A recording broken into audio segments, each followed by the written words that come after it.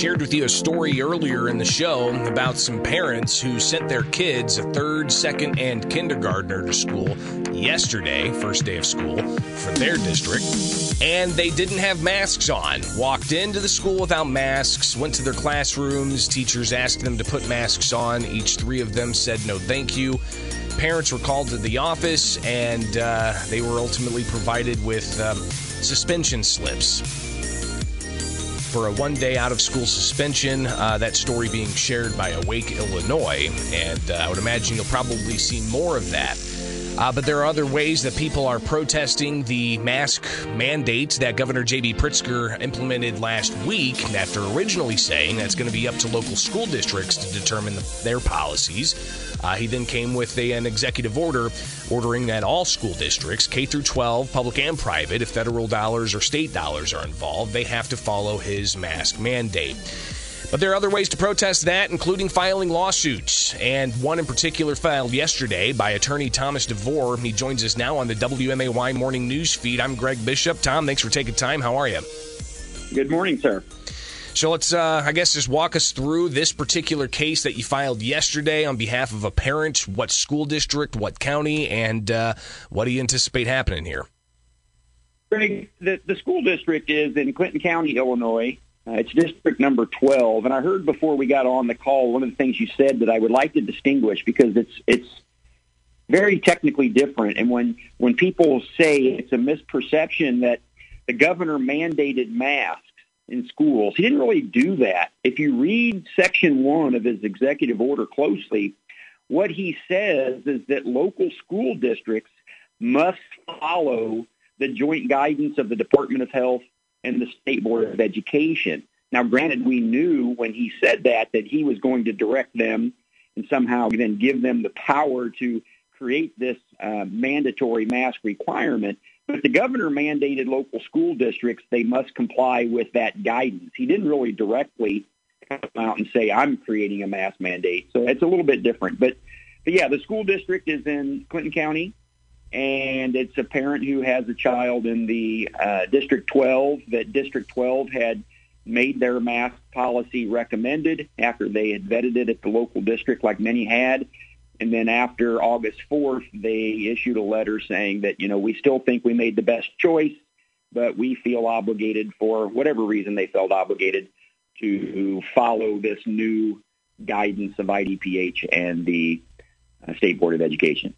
So your lawsuit essentially alleges that the governor, through these executive agencies, one being a state board, the State Board of Education, but headed by one of his appointees, you're claiming he does not have that authority, and you essentially highlight that there was a piece of legislation at the State House that would have dealt with this very thing, and it was very contentious. I remember seeing that bill passed the House in the late evening hours one day, but it stalled out in the Senate, and it was a measure that ultimately said that school districts could be held liable if they don't follow certain guidelines concerning COVID-19.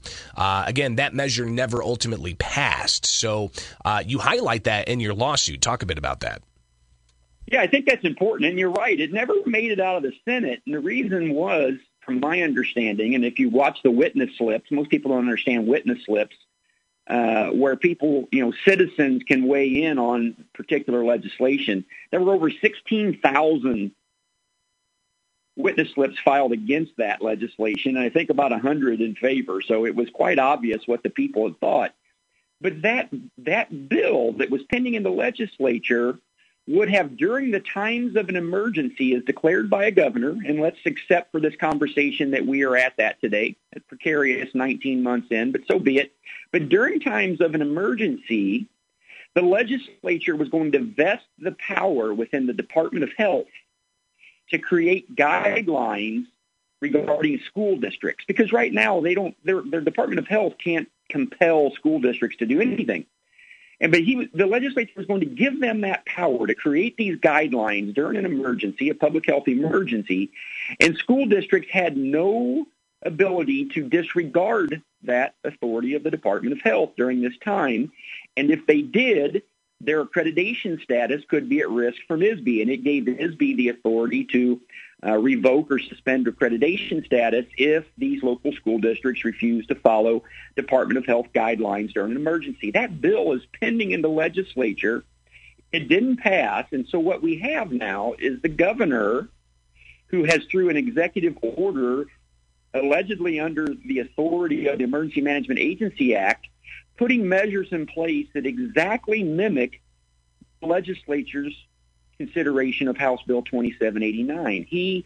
The governor is saying, well, I'm going to vest that power in the Department of Health and direct them to create this guidance that's compelled against school districts. And school districts, you don't have any choice but to follow it. And if you don't, your accreditation status could be at risk. He just invoked the power of the legislature doing what he did. People want to talk about, well, the courts have said this and the courts have said that in the last 18 months. This is very important, Greg. The courts have primarily been concerned with, can the governor for 18 months, every 30 days, issue a consecutive executive or disaster proclamation over the same COVID pandemic? And as of right now, it's not a settled issue, but the courts have said, yeah, okay, let's set that aside. We've never dealt significantly with what are the powers that the legislature had actually delegated the governor, certainly to the point of delegating him power where he can take control of the decision-making of an autonomous body of government at the state, at the local level with school boards. You can't find that in the Emergency Management Agency Act, in our opinion. And moreover, that issue has never been litigated in court and is not even, none of his other prior cases are precedential in that regard. We're talking with attorney Thomas DeVore here on the WMAY Morning News Feed at 7:18. I'm Greg Bishop, and Tom, you've got, of course, the still pending case that parents brought challenging the governor's orders prohibiting youth sports last year. That case is still pending. You've got the case of the Foxfire restaurant that is going after the governor's orders that closed indoor dining last year. That case is still pending. Both those cases have discovery that the Pritzker administration has to provide the plaintiff's attorneys. You had a case last year, and of course, separate from the case where you represented Darren Bailey, which I think kind of lumped into the Foxfire case. It's kind of hard to keep track of all of these cases. But That's true, yes, sir. You did have a different case concerning masks last year that ultimately it did not proceed. I guess distinguish what you filed yesterday with what you filed last year.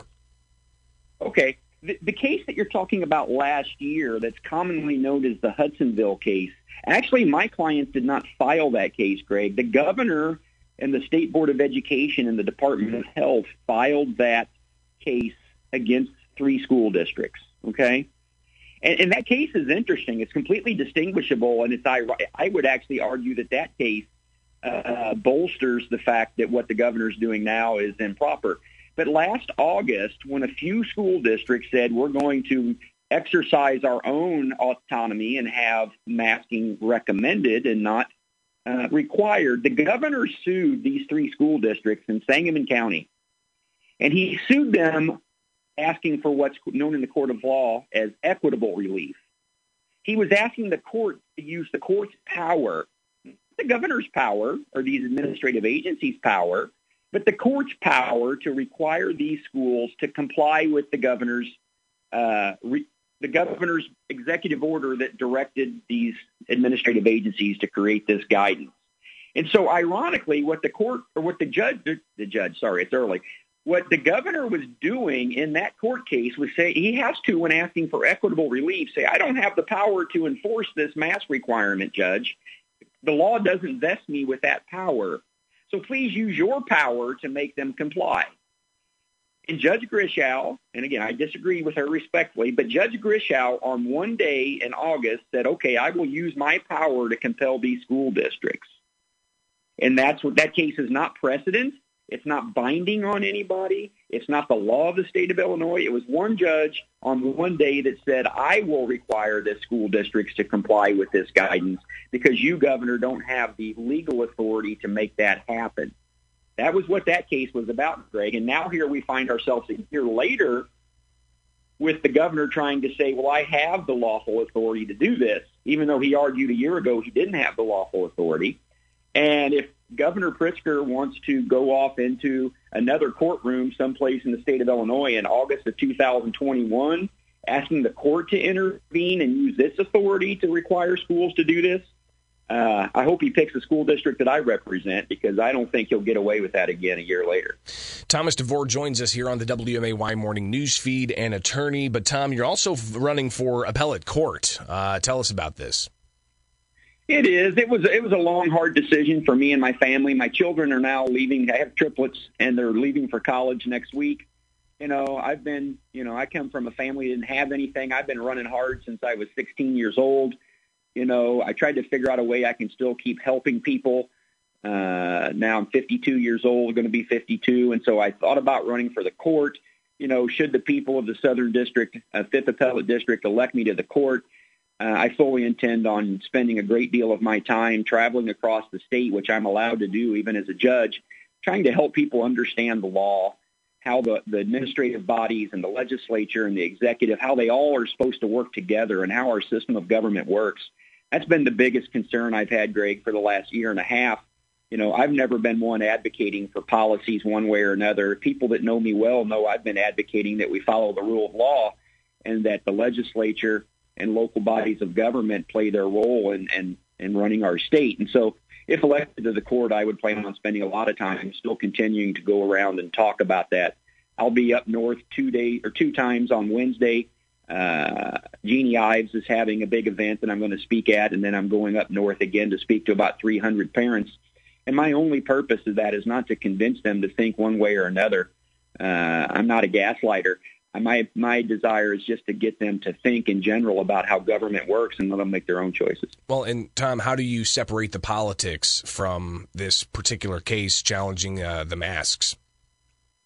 How do I separate politics from challenging the masks? Right. It's really simple, because the arguments are not about masks. I told people, Greg, and I've told them all along, if it wasn't Governor Pritzker, and there was a governor, again, I'm a Republican, everybody knows that, but if it was Governor Rauner and he did this, I would be the same way. Or if I ask people all the time, Greg, I said, what if Governor Pritzker passed a rule that says masks cannot be required in a school? And then people who don't like that, which would arguably be the opposite people of the ones that like it now, I would represent them the same way, because it's a question of authority. I have people all the time telling me how great the Florida governor is because of what he does. And you know what my answer is to them? He's exceeding his authority, in my opinion, just like Governor Pritzker. So I can leave politics out of it when I'm trying to get the rule of law to be control and not any particular executive officer, whether I agree with their policies or not. Attorney Thomas DeVore, always appreciate you taking the time with us and delving into the weeds of your challenges against the governor's orders, and we'll talk again in the near future, I would imagine. All right, be safe. Yeah. Take care, sir. Thank you.